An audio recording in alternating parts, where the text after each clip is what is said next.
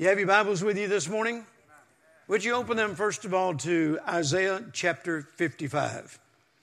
Isaiah chapter 55. I want to talk to you this morning about living life the way God designed it to be.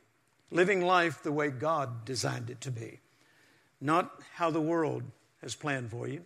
Not even how your parents perhaps planned for you. But how God has planned. His plan is a greater plan, a better plan.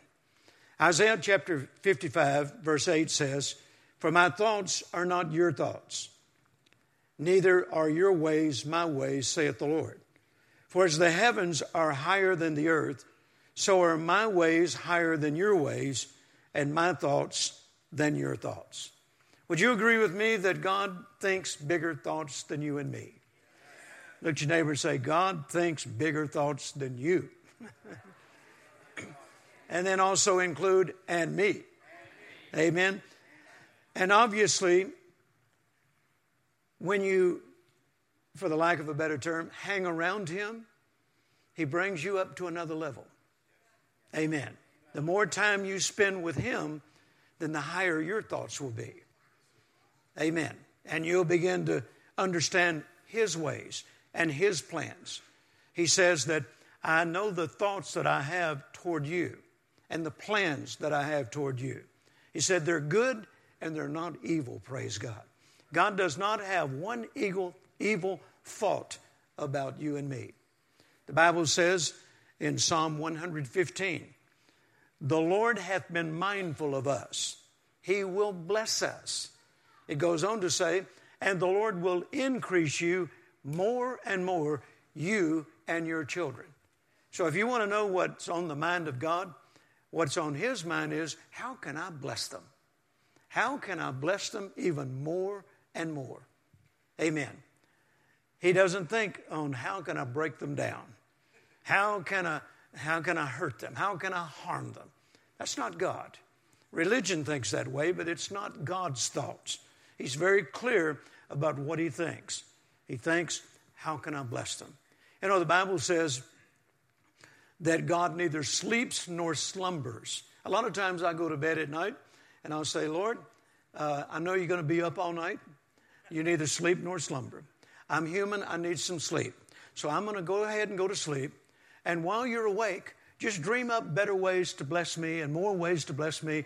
And when I wake up in the morning, we'll talk about it. Hallelujah. Amen. He's dreaming all the time of how much more He can bless you and how better your life He can make it. Hallelujah. That's the way God thinks. Isn't that the way any good parent thinks? You know, I've always thought that about my daughters, Jerry and Terry. And even though they're grown and they have families of their own, they're still my little girls. They always will be my little girls. When they come to visit us, I still love it to this day for them to come and sit on my lap and tell me I'm the best daddy in the world. That will get you a trip to the mall every time. Amen. And I've endeavored to show them how much I love them, and I still do. You know, when they were real little, and I began to travel all over the world. I was gone all the time. Still am most of the time. And I was gone when they were growing up, usually a minimum of about 21 days out of every month, traveling all over the world. And so when I would get ready to leave, a lot of times they'd be asleep. And I'd go in there and I'd wake them up and I'd say, girls, Daddy's leaving. And I'd put a little envelope in their hand. And on the outside, I'd say, pocket change. And I'd put some money in there, a few dollars, for them to have while I was gone. And I'd go to Jerry first, the oldest one. Then I'd go to Terry, do the same thing. And to this day, they say, Daddy, we're grown now. We have lives of our own. We have jobs. We have income. Why are you still giving us pocket change? I said, I can't help myself. I've been hanging around God so much, I just want to bless you more and more. Amen. And, of course, the pocket change has increased quite considerably, praise God. When God blesses you, you become a blessing. Amen. Amen. And I love doing that with my children and my grandchildren especially. Oh, my goodness. When those grandchildren came along, dear Lord, I've tapped into a reservoir of love that I didn't know existed. In fact, my grandchildren call me El Shaddai, Papa. El Shaddai means the God that's more than enough. I'm El Shaddai, Papa. I do things for them that is beyond more than enough. Hallelujah. And I can't help myself. That's the way God is. God's a good God. How many of you know God is a good God? Amen. God is a loving God. Amen. He's a wonderful Father. Hallelujah. I love that song that talks about I call you Father. And in that song it talks about how he loves us. Praise God. That's the God I serve. He's not mean. He's not out to get me. You know, I heard that as I was growing up. He's out to get you. He's going to get you, boy. One of these days he's going to get you. Listen, if God was out to get you, you'd already been got. Who in the world thinks that they can hide from God? Amen. He's not out to get you. He's out to bless you because he loves you. Amen. He can't help himself. The Bible says, for God so loved the world. And what does he do? He gave. That's God's love language. He loves so much that he gives. And that's the way I am. I've hung around him so much that's my love language. I love blessing people. I love giving gifts. Hallelujah. You know, one time I was down in Lake Charles, Louisiana, and I was preaching for a pastor friend of mine. And I had Saturday off, and he said, would you like to go to lunch? And I said, sure. And so we went to lunch, and we went to a cafeteria. And so you go through the line, and you're selecting what you want, you know, and we're putting all that on our trays. And we got down to the end of the line. The man who was taking the money, the cashier, he looked at me and he said, sir, that is the most beautiful tie I believe I've ever seen that you're wearing today. I said, well, thank you. He said, where did you get that tie? Did you get it here in town? I said, no, I'm actually from Texas. And he said, well, do you think they might have a tie like this somewhere in our town? I said, well, I don't know. I don't know that much about your town. But I said, actually, I bought this tie when I was in London at a place that I love to shop at in London. And he said, I've just never seen a more beautiful tie. And I said, well, I appreciate that. Thank you so much. So I started untying it, and I gave it to him. He said, what are you doing? I said, I'm giving you this tie. You love it so much, I want to bless you with it. He said, you don't even know me. I said, but you're in the Bible. Did you know that? You're in the Bible. I'm in the Bible, he says. I said, yes, you're in the Bible. You're in Galatians chapter 6. You didn't know that? I said, you're in the Bible. Paul said, be a blessing. Be mindful to be a blessing to the household of faith and to all men. And I said, that's what I live for. I live to be a blessing. I'm blessed and I live to be a blessing. And I found you in the Bible. You're all men. Are you born again? He said, yes. I said, you're a household of faith. You're in the Bible. Take the tie. Enjoy it. Praise God. He was shocked. I wish I could have gone home with him and heard what he had to say to his wife. A total stranger told me I was in the Bible, and he gave me his tie. Hallelujah. Amen. Praise God. Well, I love doing that. And I got that. I learned that from God. Amen. He loves to bless. Amen. He loves to bless. That's his very nature, is to bless people, is to bring them up in life. Hallelujah. Amen. To increase them more and more. And in the fact that it says more and more, that tells me I haven't seen all the increase that he has in store for me. Even though he's increased me tremendously in the last 48 years. But according to that, I haven't seen all the more that he has in store. Hallelujah. Hey, that's a good thing to say. Say this, I haven't seen all the more that he has in store. And if anybody asks you, I came up with that, okay? Praise the Lord. No, God did. Amen.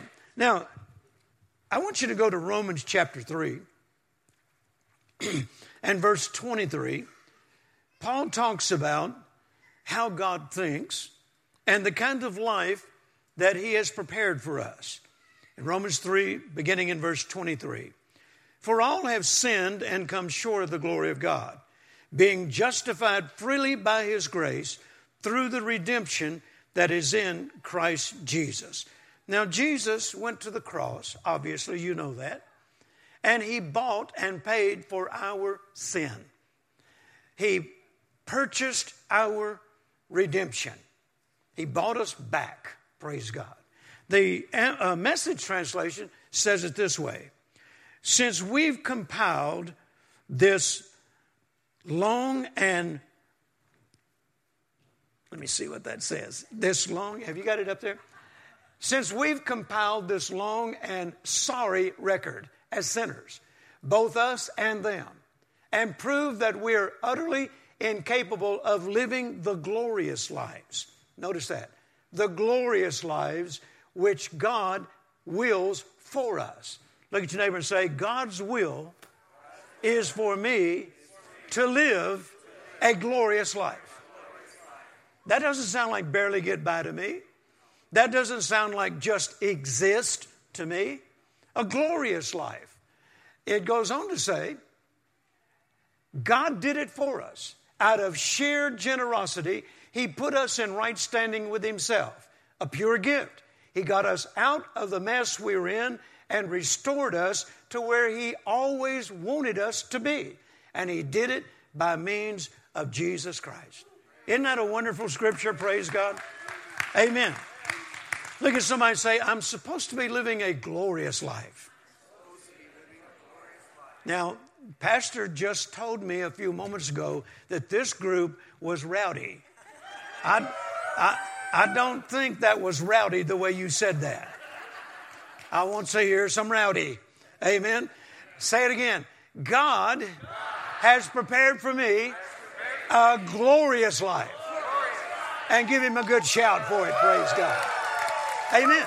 Now, whether you're living a glorious life or not, it's been prepared for you.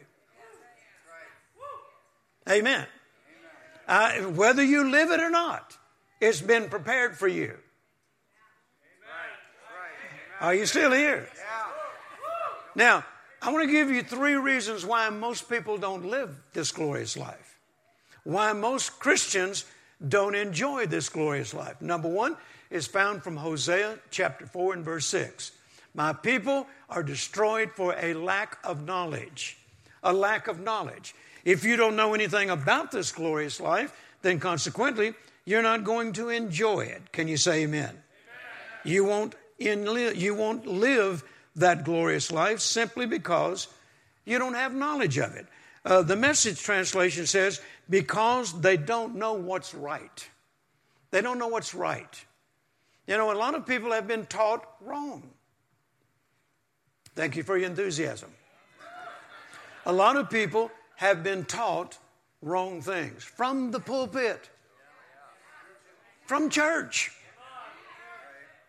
Even in Jesus' day, he said to the religious people of that day, your traditions have made the commandments of God of no effect. And that's number 2 reason why most Christians don't live this glorious life. Number 1 is because of lack of knowledge. And number 2, because they believe religious tradition more than they believe the Word of God. And religious tradition doesn't always line up with the Word of God. For instance, growing up, I went to a church, that my dad and mom, it actually was a little country church down the road from our house.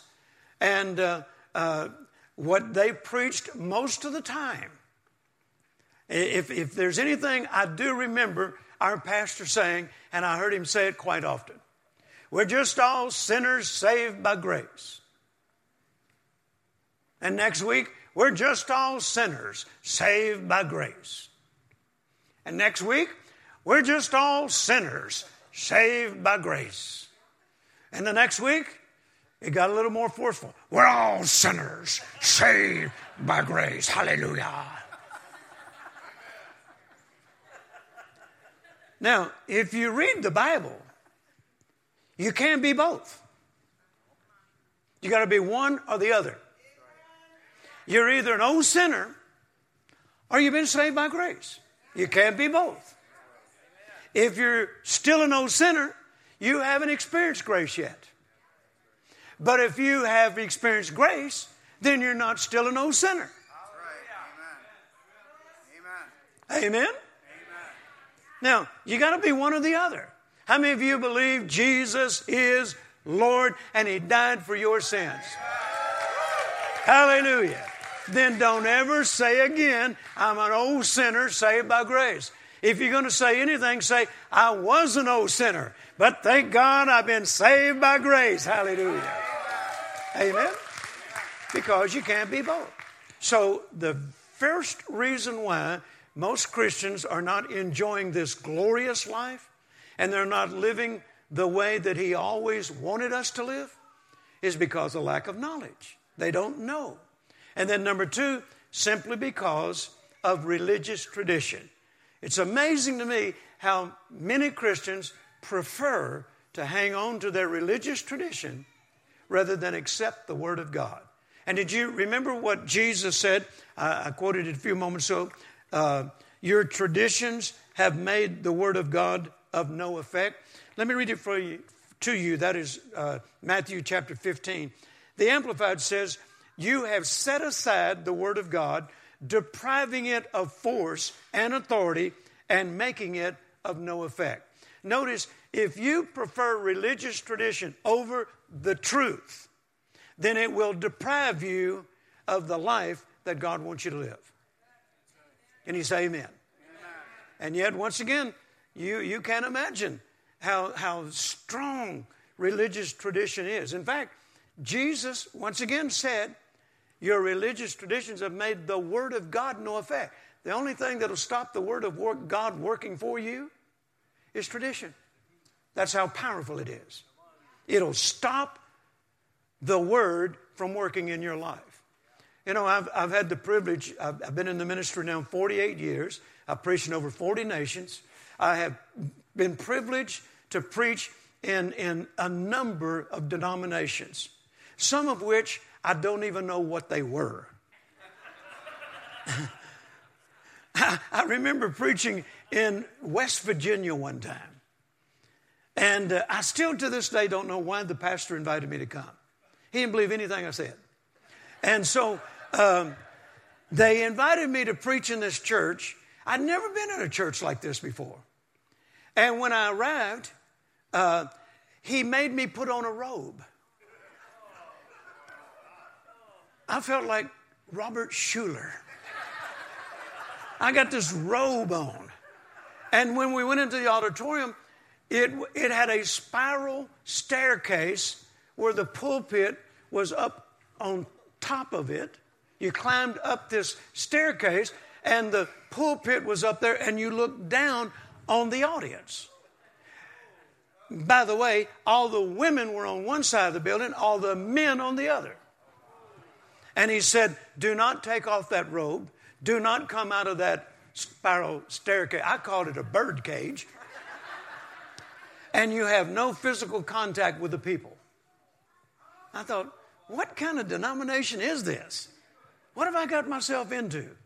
And so I climbed up that staircase with my robe on, praise God. And I went to preaching, and the anointing of God hit me, and I ripped that robe off and swung it and threw it out in the audience, jumped out of the bird cage, and went to laying hands on people, and people got healed, and they've never invited me back. Amen. I've never been invited back to that church. And I still don't know what denomination it was. Amen. But it was depriving the people of the kind of life God wanted them to live. Amen. Religious tradition deprives people of the lifestyle that God has designed for them. And then the third reason,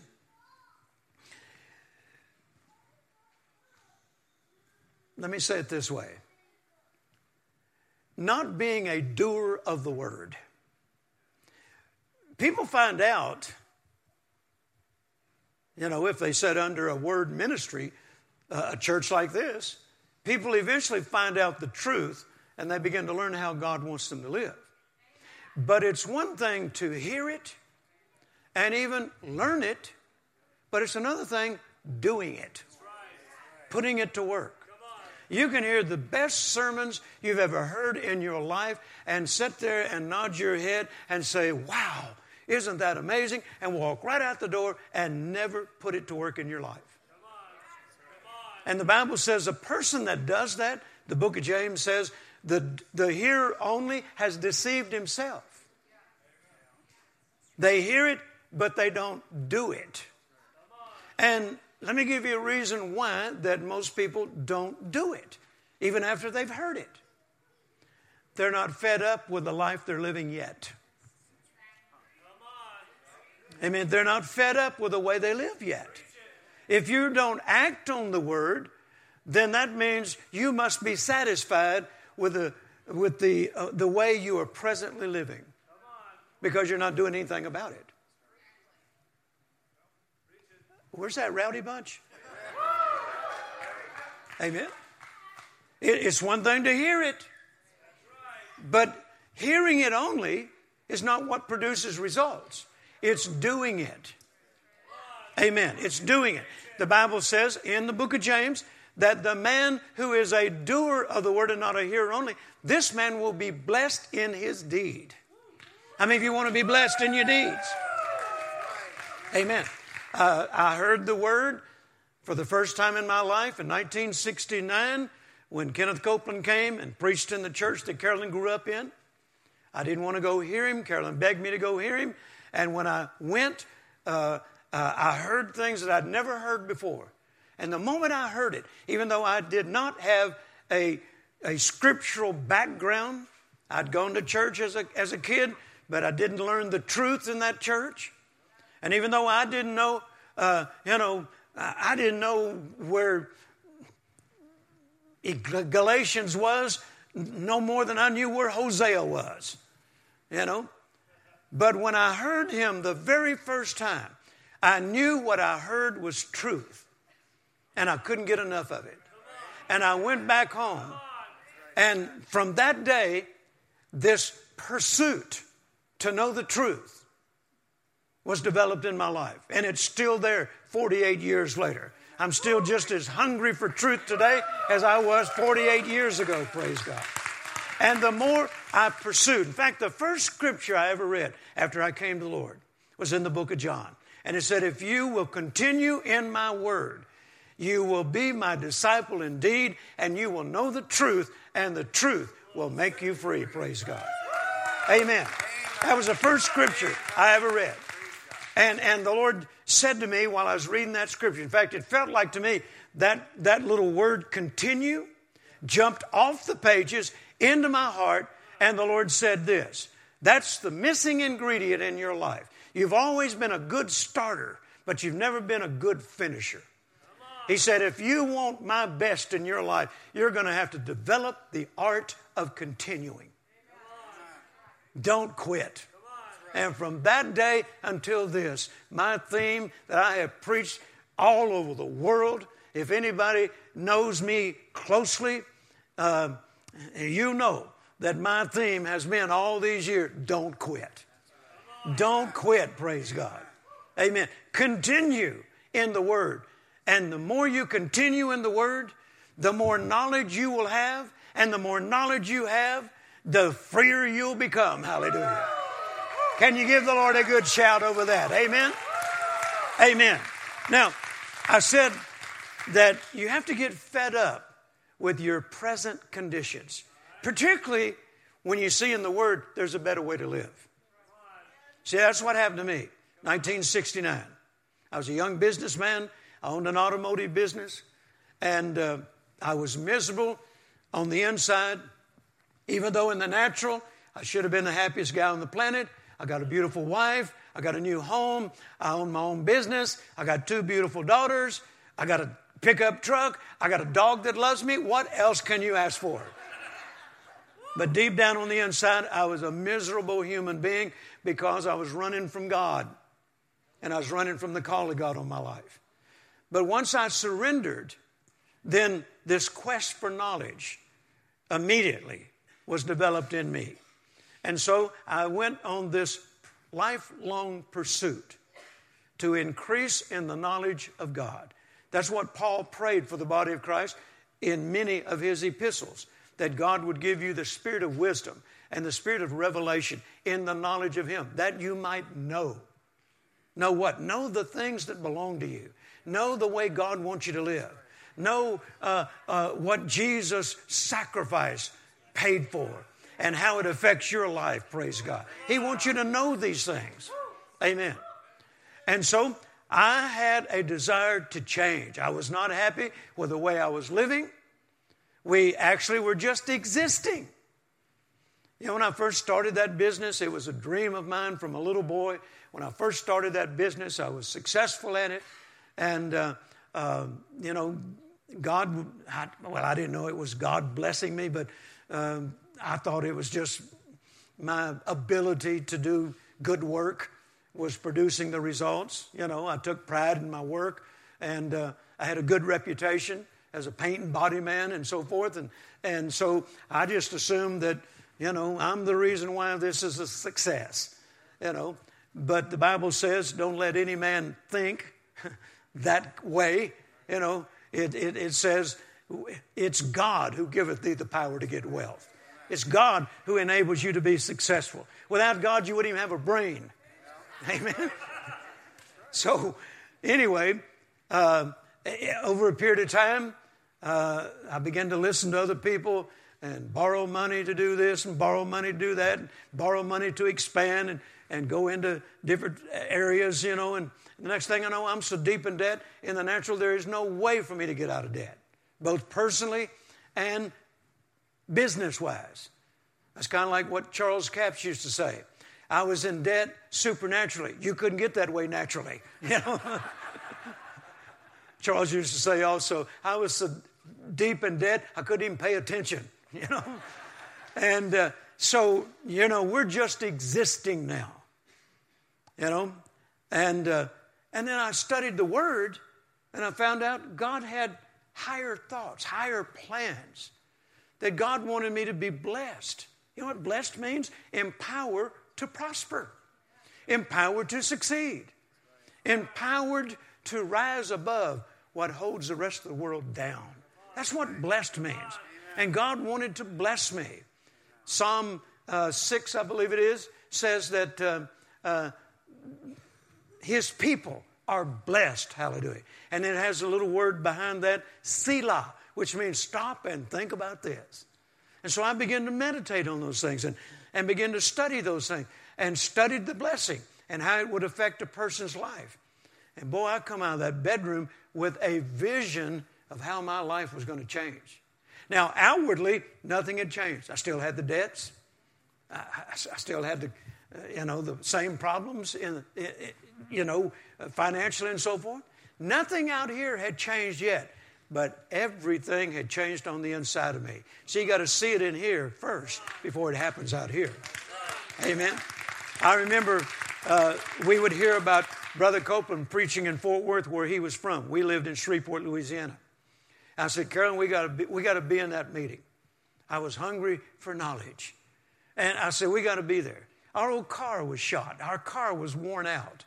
It had over 100,000 miles on it, and you could see the air in the tires. You know, the transmission slipped.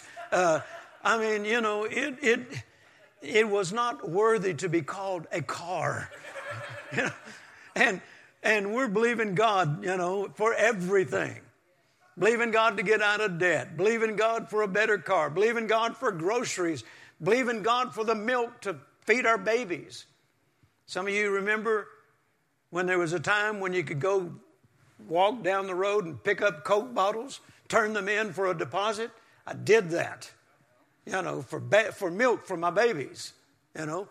And yet, every time I picked up one of them Coke bottles and put it in that bag and took it to the store, I said, I'm not moved by this. I'm leaving Egypt and I'm headed for the promised land. Hallelujah. Amen. I had a vision. I knew this is not the way God wanted me to live. His thoughts are higher. His ways are higher. And He was bringing me up to that level, praise God. Amen. And so, You know, we'd get in that old car and we'd drive to Fort Worth. And we'd get over there and Brother Copeland's going to be preaching for 3 days. 3 services a day. We didn't want to miss a service. We'd drive over there and walk into that little church where he was preaching. And, man, we just soak up the word. Oh, it was so rich. And then at noon, you know, people would go eat and then they'd come back at 2 o'clock for the next service. We didn't have money to eat on. We didn't even have money to stay in a motel. We was determined that if we had to sleep in that car for 3 days, that's what we were willing to do because we knew what we were hearing was going to change our circumstances. We got desperate for change. And so we'd go back out to the car. And Carolyn had made peanut butter sandwiches or something. And we'd sit out there in the car and eat our peanut butter sandwich. And the girls was eating their crackers or whatever, you know. And we could hardly wait for that next service. And if somebody came by and saw us eating in the car, and if we overheard them say, poor things, look at them. They don't have any money to go eat. We would have turned and looked behind us to see who they were talking about. Because in our mind, we were not poor anymore. We were on our way to be blessed. Hallelujah. We might look that way right now, but things which are seen are subject to change. Hallelujah. And we go in that next service, and man, we just soak up the Word of God. I'll never forget after that second service, Brother Copeland said, come up here. Let me talk to you for a minute. And we just barely knew him, you know. And he said, I'm so glad you guys are here. And said, where are you going to have lunch or have dinner? I said, well, we're just going to sit out in the car and just eat and then so we can be back in the evening service. You know, sitting in your car in the church parking lot is not really bad. You're the first ones in the church and you get the best seats. Amen. We looked at it from a positive standpoint, you know. And so he said, no, come on and go home with us. What? I thought Moses was talking to me. Yeah. You talking to me? You want me to go home with you?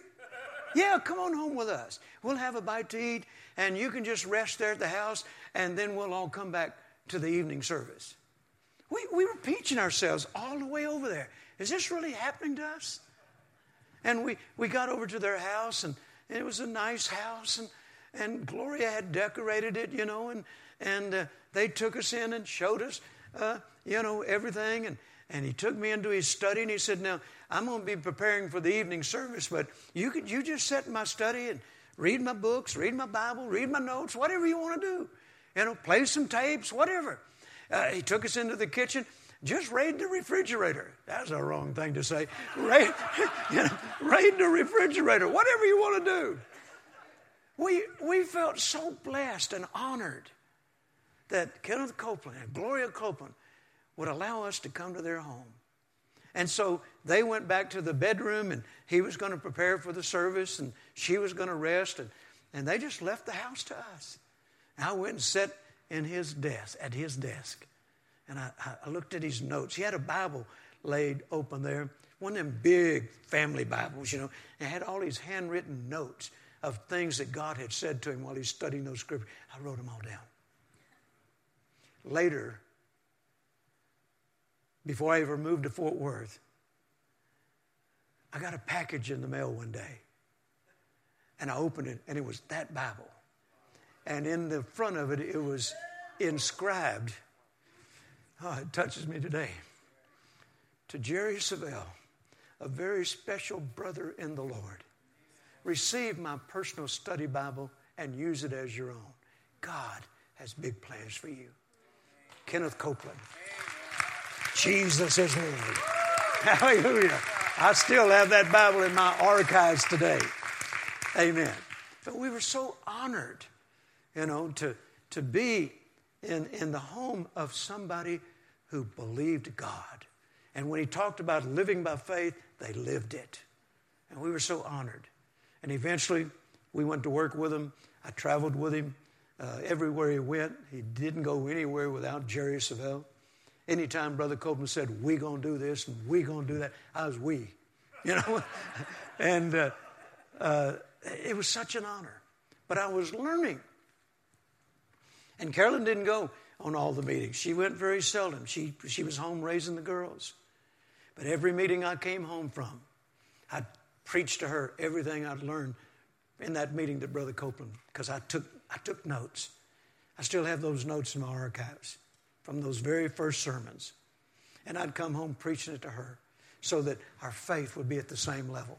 Faith cometh by hearing, hearing by the word of God. We were learning that God had a better life. And a little house we rented when we first moved there, we moved in it just before they condemned it. And it was a piece of junk, but that's all we could afford. And I'd come home from Brother Copeland's office. And back then, he had a little small office that was about a third of the size, maybe a fourth of the size of this building. And it was him and his father and a secretary and a bookkeeper and me. And that was the office staff. And I'd come home from his office and I'd pull up in front of that yard of that little dumpy house we were in. And it seemed like every demon in hell was waiting for me to arrive. And they'd scream at me, it seemed like, "You're never going to be any better off. You're going to die here. You were a fool for shutting your business down. You're not going to make it. This is all just a lie. It'll never happen to you. Who do you think you are?" And I'd have to cast those thoughts down before I even got in the house. Every day it seemed like they were waiting on me to tell me that it never worked for me. "You're a fool for believing this." And I'd have to cast those thoughts down. Amen. But we kept receiving the word. And the more word we received, the more perfected the image became on the inside of us of where God wanted us to be. Not where we were, but where God wanted us to be.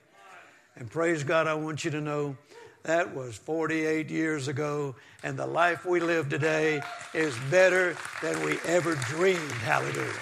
Amen. And God's no respecter of persons. He's no respecter of persons. But here was the key. Number one, knowledge. We had to increase in knowledge. Number two, we had to lay aside religious tradition, because the religious tradition was depriving of God's best. Then number three, we had to make the decision that we were not going to be hearers only, but doers of the word. And you only become a doer of the word when you're fed up, as we'd say in Texas, with the conditions that you're living in now. If you're not fed up, if you don't reach that place of being fed up, as I guess you use the term up here, that's the way we say it in Texas, you get fed up, then that's when you take action. Amen. Desperate people are willing to do whatever it takes. And we were desperate for change. We didn't want to live the way we were living. And the Word of God promised us a better life. And so we got desperate for that better life. We got fed up with the life we were living. Now let me prove this to you. And I want you to go as I close today. I'm not nearly through. I don't ever get through. I just have to find a place to close. I've been hanging around Kenneth Copeland so long now, I just want to preach all day, And sometimes he does, all day, Now, listen to this. Listen to this.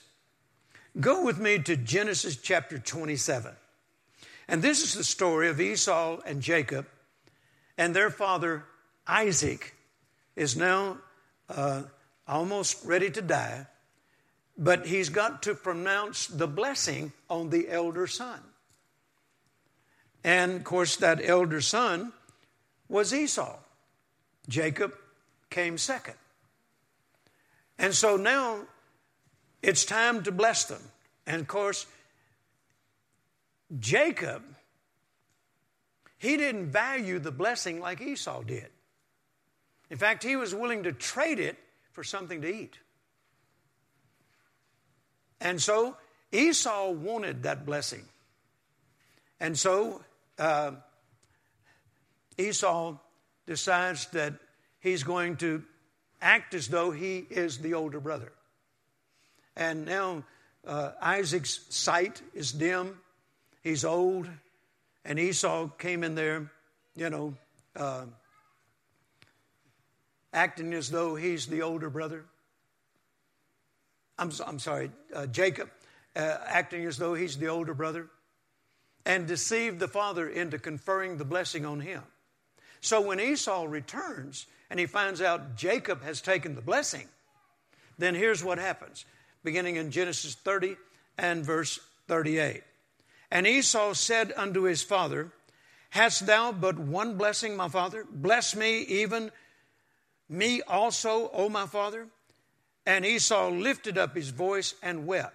So now he values the blessing. He didn't before, but now he realizes what he was willing to give up.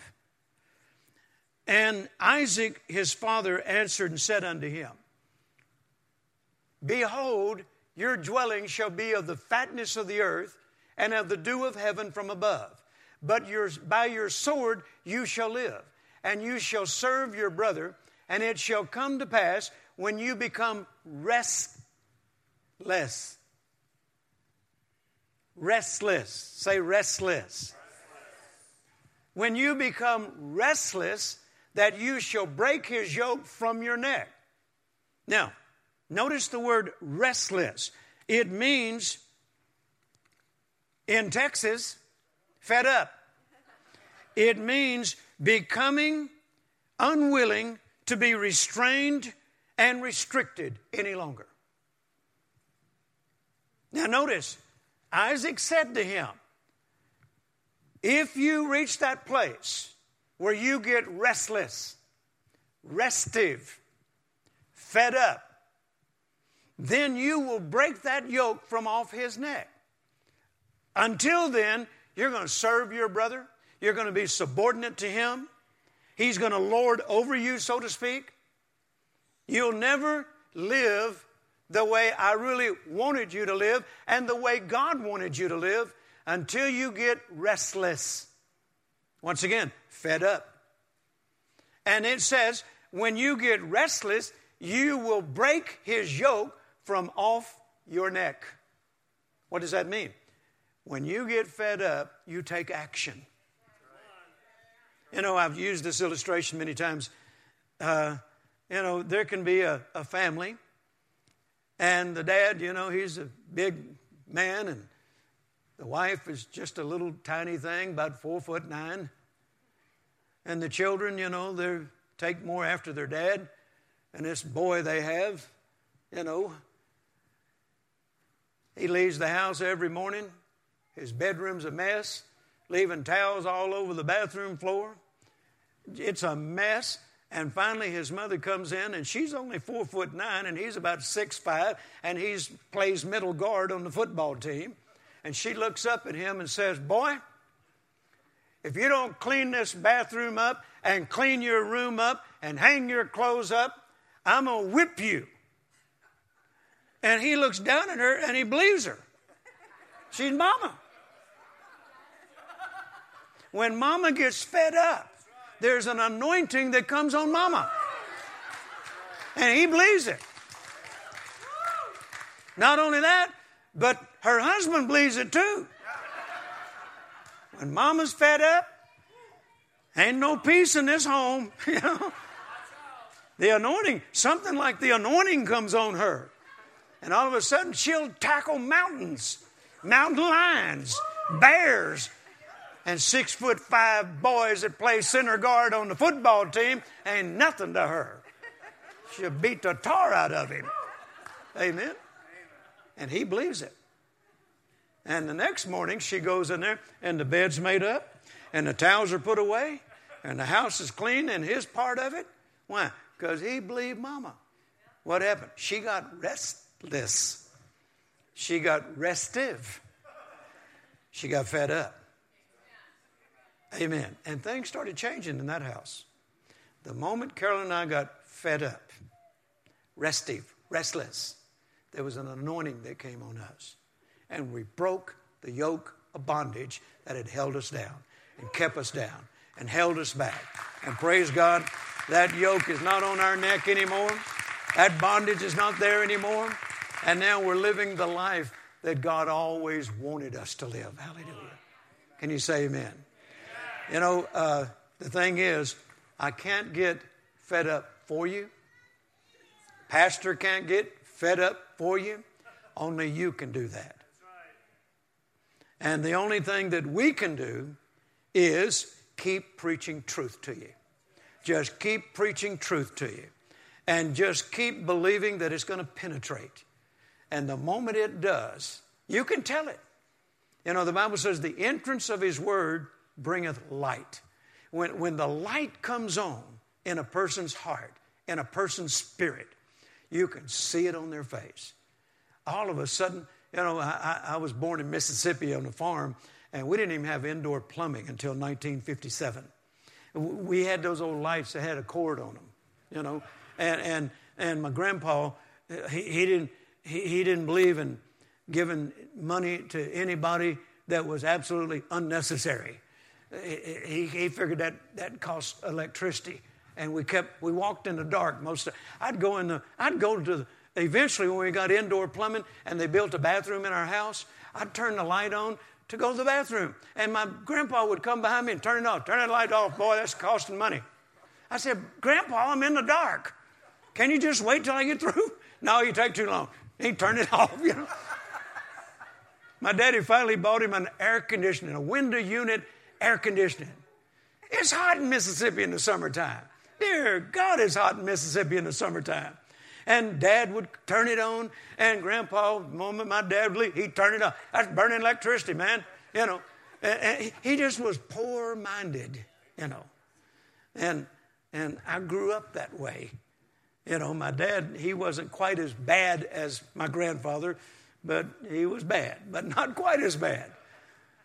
But I got fed up. And Carolyn got fed up because we saw that God had a better plan. Amen. And when we got fed up, there was an anointing that came on our lives to break loose. And you know, I'll close it with this. We've had the privilege of living this before our families and living this before our relatives. And at first, they thought we'd lost our mind. You know, they've become fanatics. You know, don't be around them much. This might get on you, you know, like we had leprosy or something, you know. And they were kind of, you know, hands off. But then every time they got sick, they'd call us. Every time they were having problems, they'd call us. We were the nuts. But all of our relatives never forgot the nuts phone number, you know.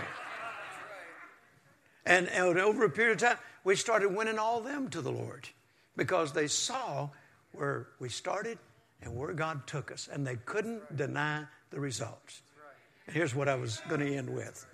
My dad told me growing up that he had an aunt that lived down in Florida, and she had never married. She was what they called an old maid school teacher. She taught in a Seventh-day Adventist church, and he said she was the best Christian woman he'd ever known. And said, son, I'd like for you to meet her sometime. And so, you know, I'd gone into the ministry, and I've been in the ministry for years now. And my dad said that his aunt was almost dying, almost ready to die. He said, but one of her greatest desires is for you to come see her before she dies. He said, I've sent her your books and your resources, and she just thinks the world of you, but I'd never met her growing up. And so I went down, my dad went down, and I was doing a meeting in that area, and I went down to meet her. And I'll never forget what she told me. This really blessed me. She said, Jerry, I'm so glad that I had the opportunity to meet you before I went home to be with the Lord. And I said, well, my dad spoke of you ever since I was a kid, and he loved you so much. He just thought you were one of the sweetest and greatest Christian women that he'd ever known. And she said, did your dad tell you that I've studied the family tree? I said, yes, he told me you traced it back as far as you could find. And she said, and this is what I wanted to tell you before I left and go home to be with the Lord. She said, I just want you to know there's never been a Savelle that's lived like you live. I said, what? She said, as far back as I can trace the family tree, there's never been a Savelle who lives like you live. I said, well, why do you think that's so? She said, because they never knew what you know.